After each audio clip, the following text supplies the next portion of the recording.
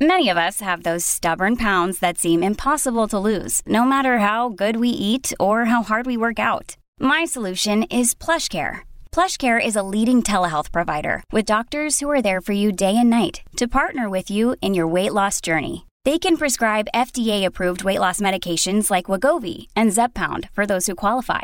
Plus, they accept most insurance plans. To get started, visit plushcare.com/weightloss. That's plushcare.com/weightloss. Welcome to the new podcast, Politics by Faith. My name is Mike Slater. Super grateful you're here. If you're new to us, let me give you the quick premise here. If you've ever looked at the top story of the day and you've felt anxious or stressed, so have I, and so has everyone I know. And this is not a good way to live life. If you can't sleep because the stress of the world is making your mind spin as soon as you put your head on the pillow, then you're not going to be able to think clearly the next day or have influence over the things that are in your control. So the goal here is to take the top story of the moment and then give you some biblical and/or historical perspective, which will bring you peace. Ecclesiastes 1:9, there's nothing new under the sun. None of this is new. It's all been done before. And that alone gives me the encouragement to fight on. If you want to know more about the genesis and the premise of what we're doing, you can go back to the very first episode. But if you don't, I think it will all make sense in today's episode as well. We will not grow weary. We will not lose heart. Politics by faith. It's a play on Hebrews 11 and 12. The men and women of God were made strong out of weakness, and we will too. So, the story of the day. In Los Angeles High School, 4 high school students took what they thought were Percocet pills in the school bathroom. And the pills had fentanyl in them. A 15-year-old girl died. 3 more were found overdosing in a nearby park. In this same high school, 6 other students overdosed in the same park within the 3 weeks prior. We could, unfortunately, spend hours talking about drug overdoses and fentanyl deaths across the country. Just a little perspective of the number of people who have died from fentanyl in Afghanistan. American service members in Afghanistan, 2,400 deaths. Every year, 24,000 people dying from cocaine overdose. 32,000 dying from meth overdoses. There were 24,000 murders in America last year. But none of those keep up with fentanyl. 82,000 people died from fentanyl overdose last year. I mean, that's 3 times as many people died from fentanyl than were murdered. Fentanyl is a synthetic opioid. It's 50 times stronger than heroin, 100 times stronger than morphine. And it's not just junkies downtown who are dying. It's everyone. It's people with back pain, and they tell their neighbor, and their neighbor's like, "Oh, I got a pill for that. Here, take this painkiller," and it has fentanyl in it, and the guy dies. It's the high schooler who takes the fake Percocet pill in the school bath. The 15-year-old girl.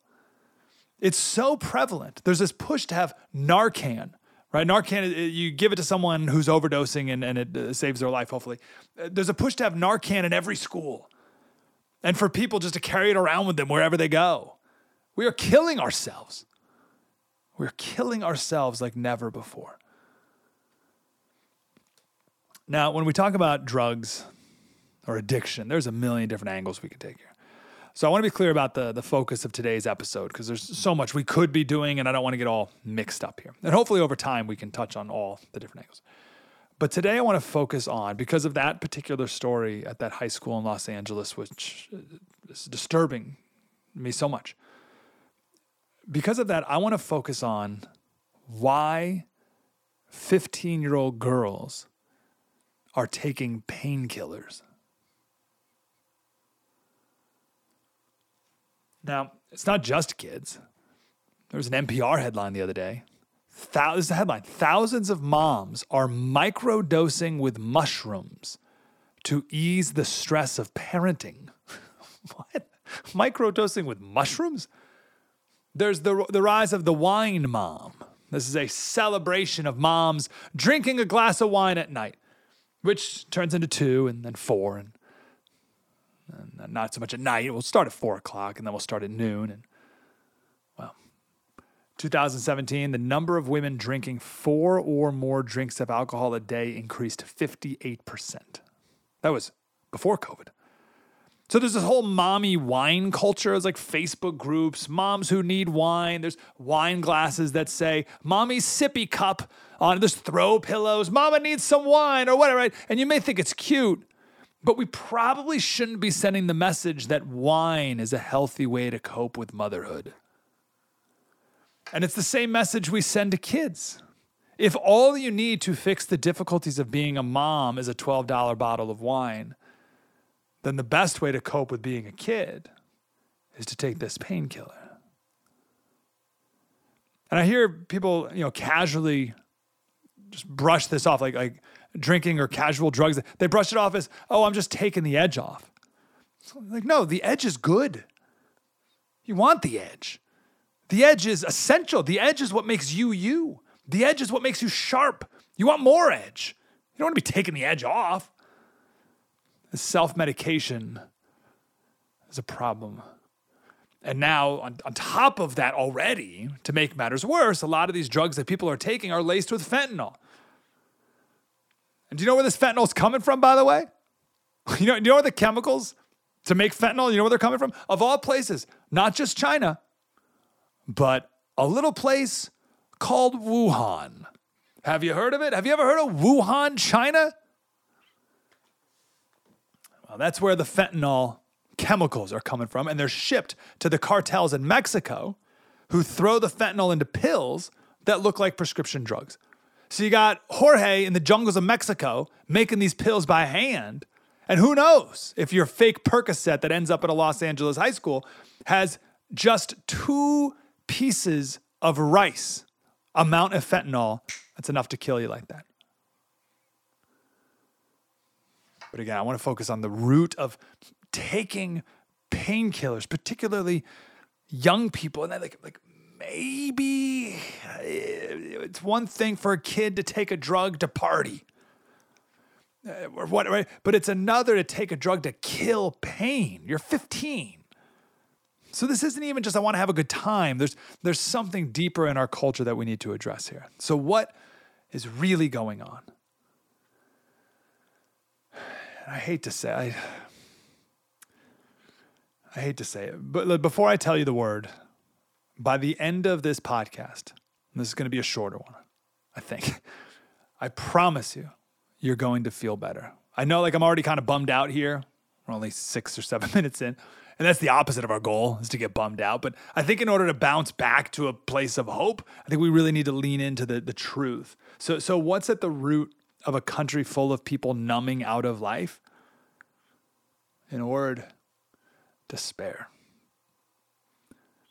June of this year, 41% of adults said they experienced symptoms of anxiety, depression, trauma, and stress.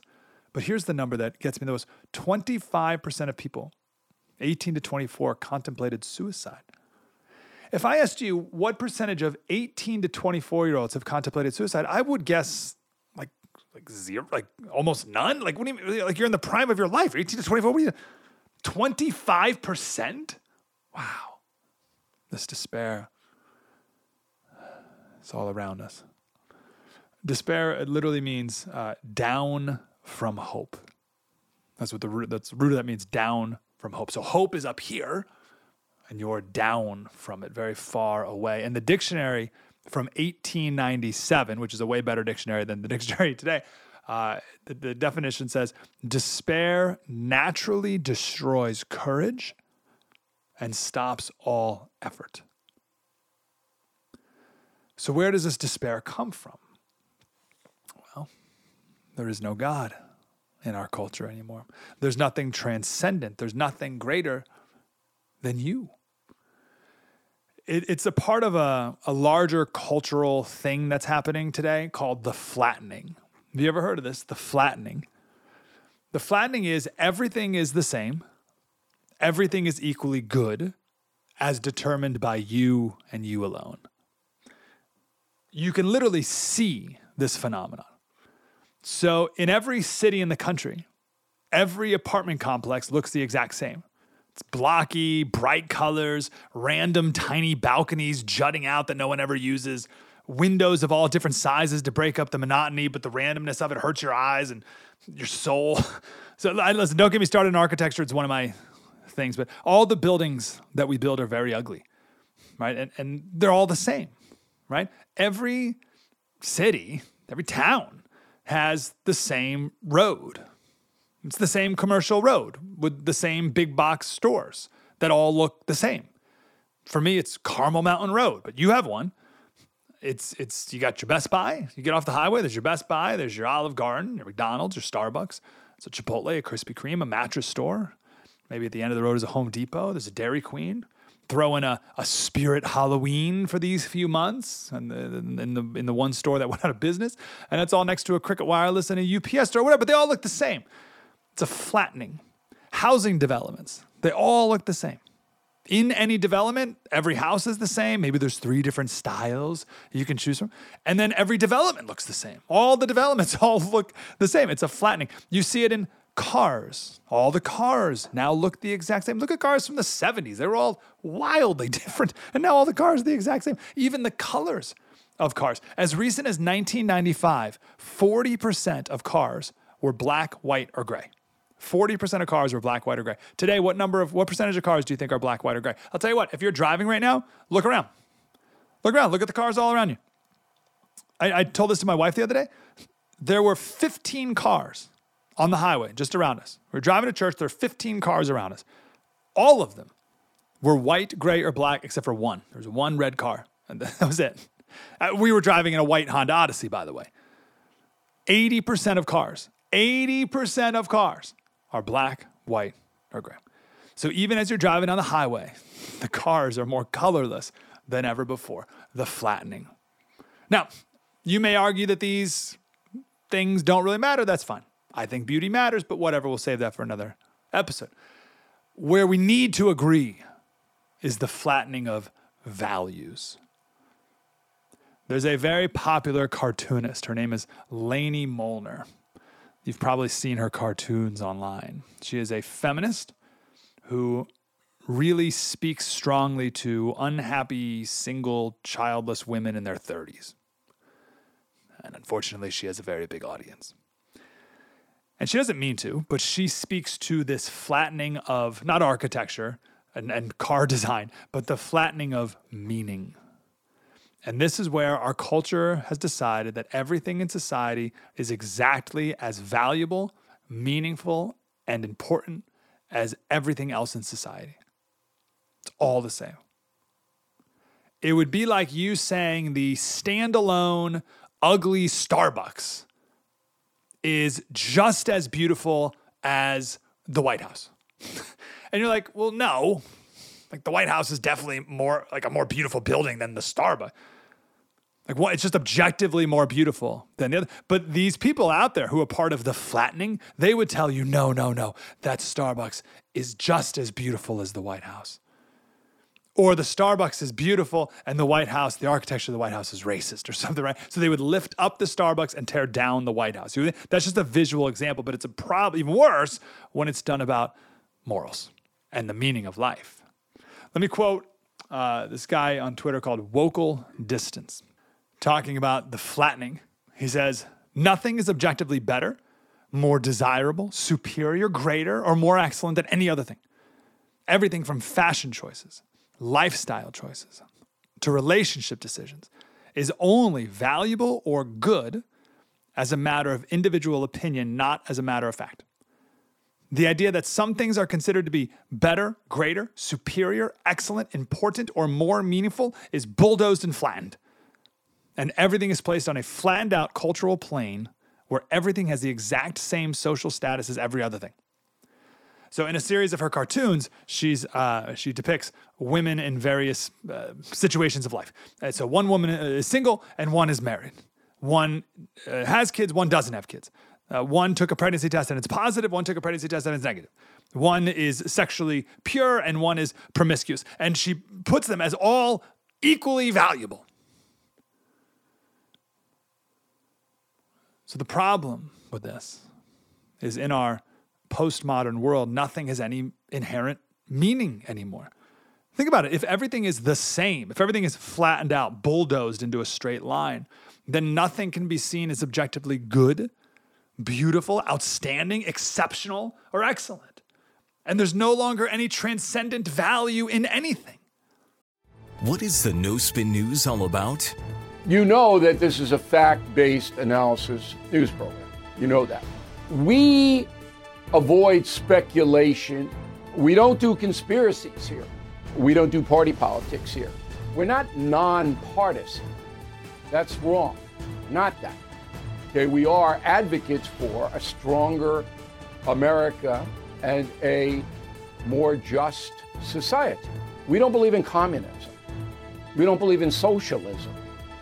We don't believe in nihilism. We don't believe in the progressive woke culture. We think it is un-American. We don't support that. So you should know what we are, and it would then crystallize what we do. Listen to the No Spin News. Subscribe to Bill O'Reilly's podcast feed wherever podcasts are available. Hey, this is Vivek Ramaswamy. The media has systematically lied to you. The Hunter Biden laptop story, the origin of COVID-19, the Trump-Russia collusion hoax, or how your money's being spent in Ukraine. Enough already with the lies. No more lies, hard truths only. That's what the Truth Podcast is all about. It's not standard conservative talking points. If you want that, go somewhere else.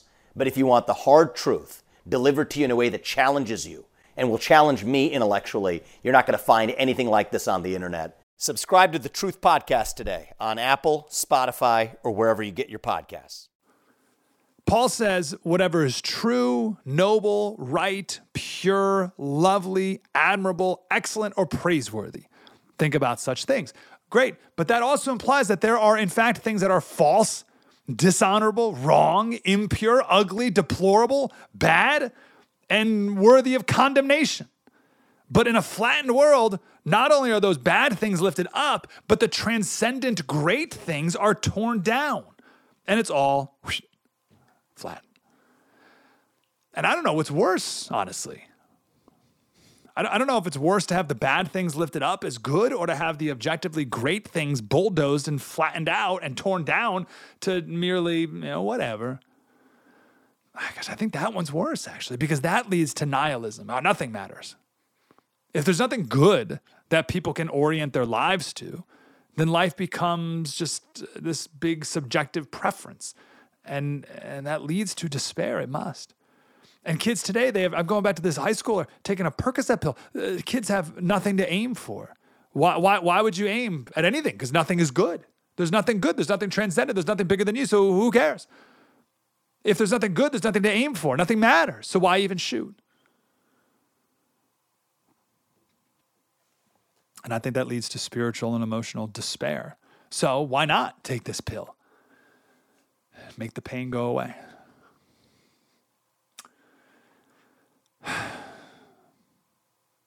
Let's lament for a minute. I promise I'm going to bring it around, but we got to lament. We have to. It's important. I wish there were more joy in our world today. It's very troubling to think of kids being depressed and hopeless. How will they strive to any great things? Why would they? What's the point? We're all just here randomly anyway. There's no creator. We somehow just got here from nothing.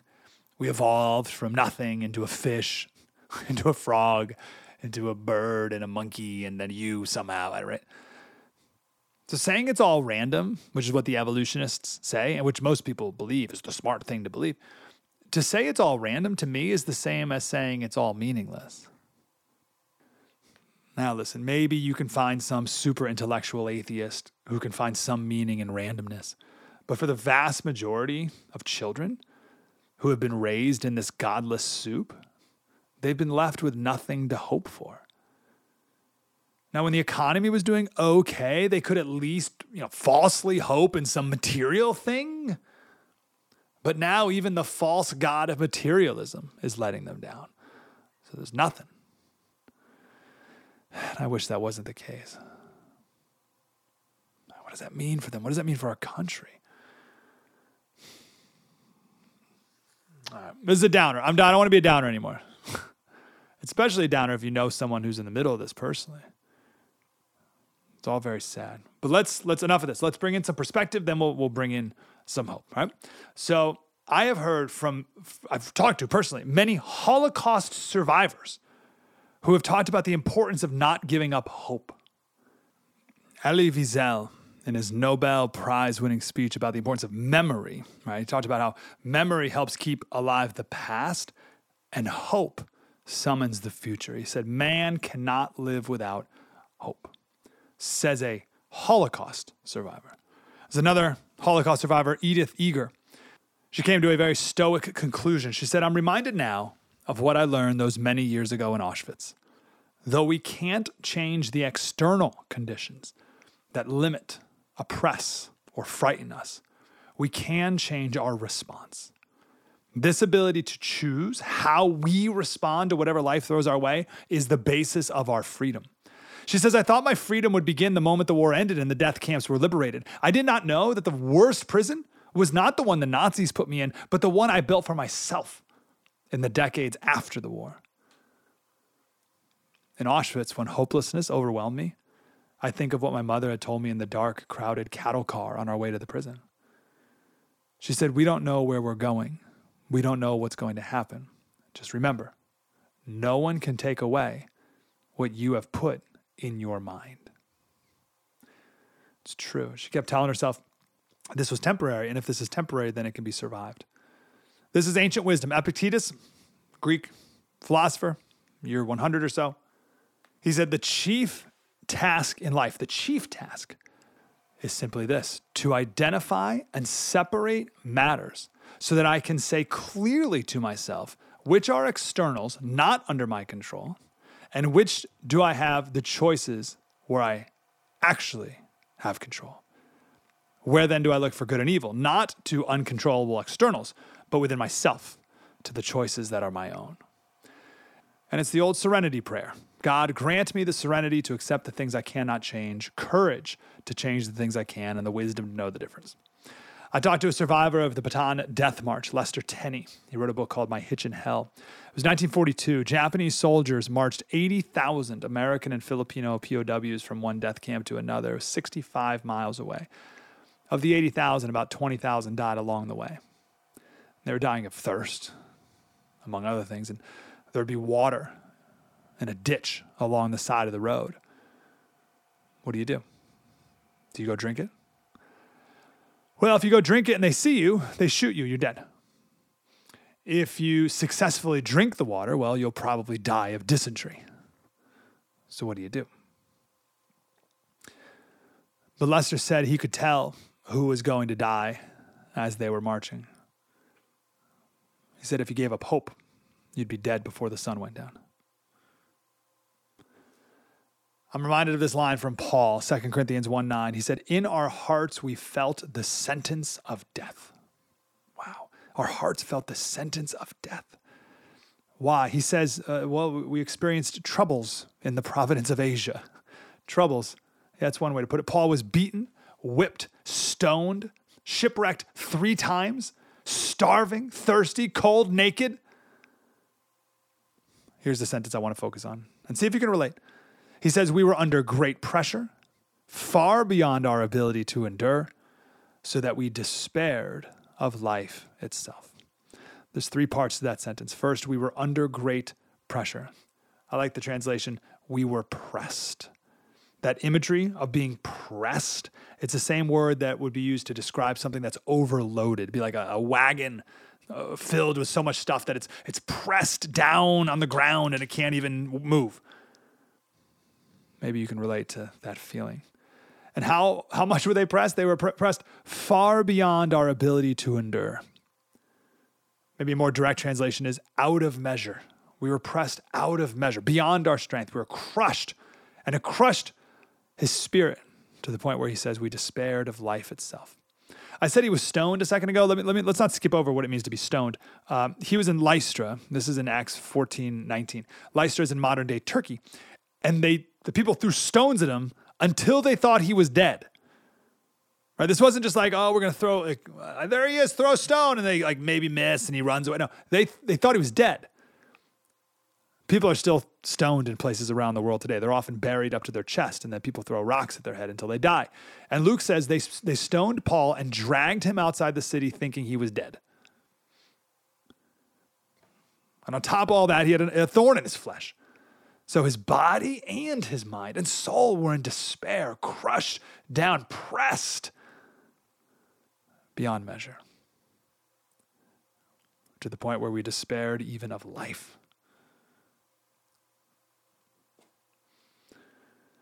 Why was all of it getting to Paul? Well, he had a terrible disease, Paul did. His disease is the same disease we have as well. It's our tendency to trust in ourselves. And if Paul trusted in himself, I mean, Paul's as humble as they come. He said, whatever was gained to me, I counted as loss for the sake of Christ. He said, more than that, I count all things as loss compared to the surpassing excellence of knowing Jesus Christ, my Lord, for whom I've lost all things. I consider them rubbish that I may gain Christ. If he fell for the trap of self-reliance, well, then how often do we? Now, why do I bring this up? Well, the flattening that I was speaking of earlier, because we were designed to worship God, if we don't worship him, we will worship something. And the closest thing to worship is ourselves. We worship the self, and that will never work. And then people are left with nothing else to hope in, hence the despair.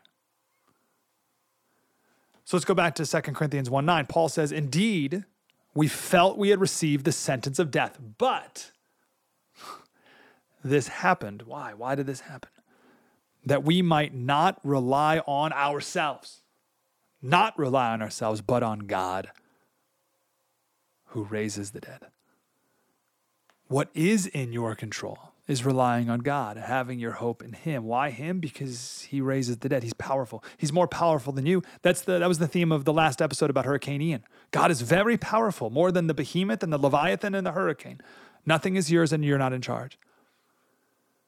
So Paul received the sentence of death. That's his despair. But why? So that he could learn again to not rely on himself. Oh, the world is telling you the opposite. The world is telling you that you're the only person you can rely on. You do you. You be you. You do whatever you want. You're amazing. You're strong. You're powerful. You're a girl boss. You're a queen. You're fierce. But the truth is, the more you rely on yourself, the more you grin and try to hang on, the more despair you'll feel. So I'm telling you, just give up. Just give up. Oh, the world says never give up. I'm telling you, give up. Realize you can't do it. Realize, accept how weak you are. And only then will you realize that Jesus' power is made perfect in weakness. That's 2 Corinthians 12. That's why Paul said in the end, I will boast all the more gladly about my weaknesses, so that Christ's power may rest on me. That is why, for Christ's sake, I delight in weaknesses, in insults. I delight in insults. I delight in hardships and persecutions and difficulties. For when I am weak, then I am strong. Oh, the world says you are strong, and then you boast about it. And then you fail, and then you're full of despair. The Bible says you should boast about your weaknesses, because only then are you strong. Stop relying on yourself. It will only lead to more despair. I'll wrap it up here. What do we think about? What should we be meditating on? The first step of the 12-step program in AA is we admit that we are powerless over alcohol. You're powerless. It's admitting you're weak, admitting you have a problem, and nothing can change until you finish step one. But what's true for the alcoholic is true for all of us with our entire lives. We think we're strong enough to do it on our own.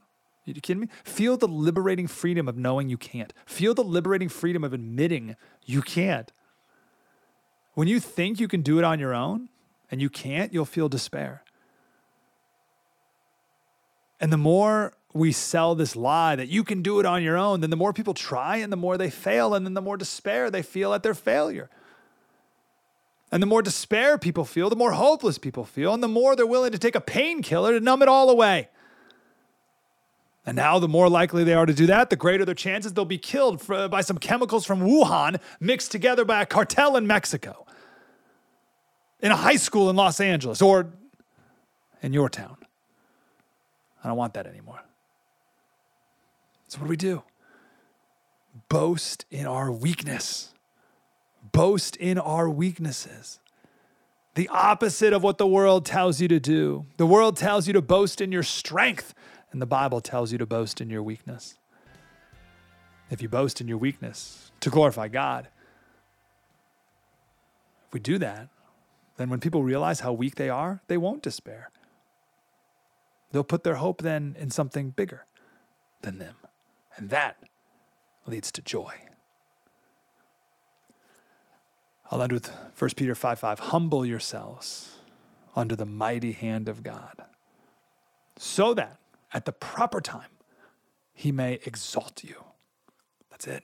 Be humble. Boast in your weakness so that he may lift you up, casting all your anxieties on him because he cares for you.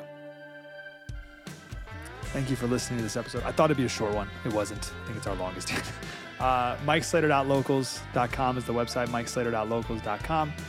Thank you for subscribing, leaving a 5-star review. Incredibly grateful. And I hope you will join us for our next episode as well.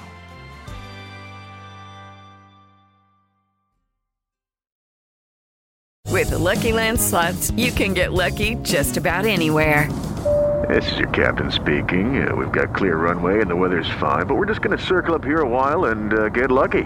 No, nothing like that. It's just these cash prizes add up quick. So I suggest you sit back, keep your tray table upright, and start getting lucky. Play for free at LuckyLandSlots.com. Are you feeling lucky? No purchase necessary. Void where prohibited by law. 18+ terms and conditions apply. See website for details.